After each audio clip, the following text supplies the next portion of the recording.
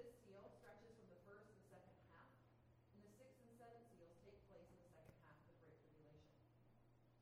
Though the book generally proceeds in a chronological order, and this is one of the most helpful things for me, if you're going along, you're kind of tracking with the timeline, there are these little interludes, these parentheses. And that's where I was getting tripped up. I'm like, wait, how does this fit? And so the way that happens is you'll be reading chronologically, and then after the sixth seal, there's an interlude. And we're going to learn about the 144,000 who Jesus had protected. And then we're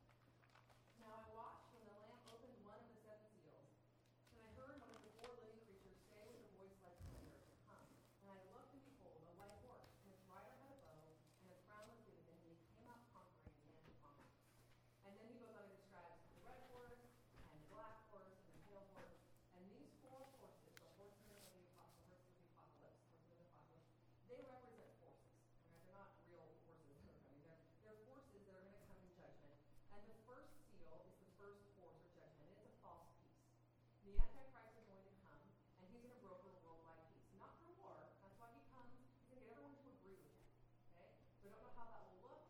Today it seems like you can't get any nation to agree on anything, but he's going to come, and something will have happened that the world is desperate for peace, and they will all have a temporary false peace with the Antichrist. But we know it's short because the second horse has come, the red horse. And red is that color that symbolizes the fire and the blood and war. And it says he comes with a sword. He can come, he can destroy. And so he comes, and war comes immediately. And now we see that the Antichrist, he doesn't want his power being threatened. And so he's going to lead military battles. And he's going to try to defeat his foes. He's going to be a military leader. And so we have first false peace, then we have the second horse or the second seal, which is going to be war. And the Antichrist will be a major player in that. Daniel, just if you want to jot this down, Daniel 8:24 talks about his power as he is going to be fighting these wars to preserve his power. Then we have the third horseman, and that force is famine, which again makes logical sense. If you just had a worldwide war, you already have a shortage of food, right? So you have this famine, and it says that basically a day's wages is going to buy you a meager supply of food for the day. That description of the wheat and denarius, and a quart of wheat for a denarius, and 3 quarts of barley for a denarius. That's just very little food for a whole day's work. Okay? And so you'll have famine. And then the fourth seal is death, right? And so you have sword, famine, and pestilence. And often when death comes in Scripture, again, you can also jot down Ezekiel 14, verses 12 through 21. Ezekiel 14, 12 through 21. You have these three together again, the sword, famine, and pestilence. And it will come, and it is going to wipe out a fourth of the world's population. And if you're like me, numbers, once they get past a million, which I don't even know if I fully comprehend a million, really start losing value to you. They're just numbers. Do they have meaning to you? So I was trying to think, what does it mean a fourth of the world would die? How can that be tangible? Well, if that happened today, that would be 1.7 billion people, which can't comprehend. So I figured it out. That would be all of Canada, all of the U.S., all of Mexico, all of Central America, all of South America, and all of Europe is wiped out. All of the Western Hemisphere in Europe is gone. That's a fourth of the world. It can seem like some pretty harsh judgment, right? You are a wrathful God. Since 1980, we have murdered 1.5 billion babies just since 1980. Same numbers. And that doesn't count chemical abortions. It has a little clock that I was looking at when I was trying to find that stat, and has abortions occurring since you opened the page. Knows like this. In a couple of seconds, I was at 50. It was shocking. We are a sinful, wretched world, first. And for God to bring about the end, the glorious ending, sin has to be purified. It has to be purged. And just since 1980, more murdering babies. That doesn't count murders. It doesn't count all that happened for the thousands of years before that. We are a sinful people. And as you come to the end of this chapter, as all the judges have fallen, repentance is not the response. And you see that throughout the responses. God judges, they're not coming. It's not like, well, we're up, what you have done to people. So we come to the fifth seal. The fifth seal is divine judgment. It is the midpoint of the tribulation. And the force here is the saints of the prayers. Read with me in verses 9 through 11. When he opened the fifth seal, I saw under the altar the souls of those who had been slain for the word of God and for the witness they had borne. That struck me when you read that, because I feel like if you were to summarize the 2 years that that might be overstated, but one of the main emphases of the 2 years that we have seen as we come over and over again to application questions in our lessons have been, what do we do with this truth? We have to apply the word, we have to believe the word, we have to hold fast to the word. This is what we have to know. And why did these people die? Because they held fast the word, and because they were witnesses. And wasn't that what God told Israel to be when he pulled them out of Egypt? They were to be a kingdom of priests. They were to be the nation that showed his truth to the world, that people would repent. And isn't that what he wrote like the church to be in Acts? And he says we are supposed to be his witnesses, and this is the key word in studying the book of Acts and God's plan for the church. And why did they die? For the word of their witness. That's how critical this is. And they cried out in verse 10 with a loud voice, and said, "O sovereign Lord, holy and true, how long before you will judge and avenge our blood on those who dwell on earth?" Then they were each given a white robe and told to rest a little longer, until the number of their fellow servants and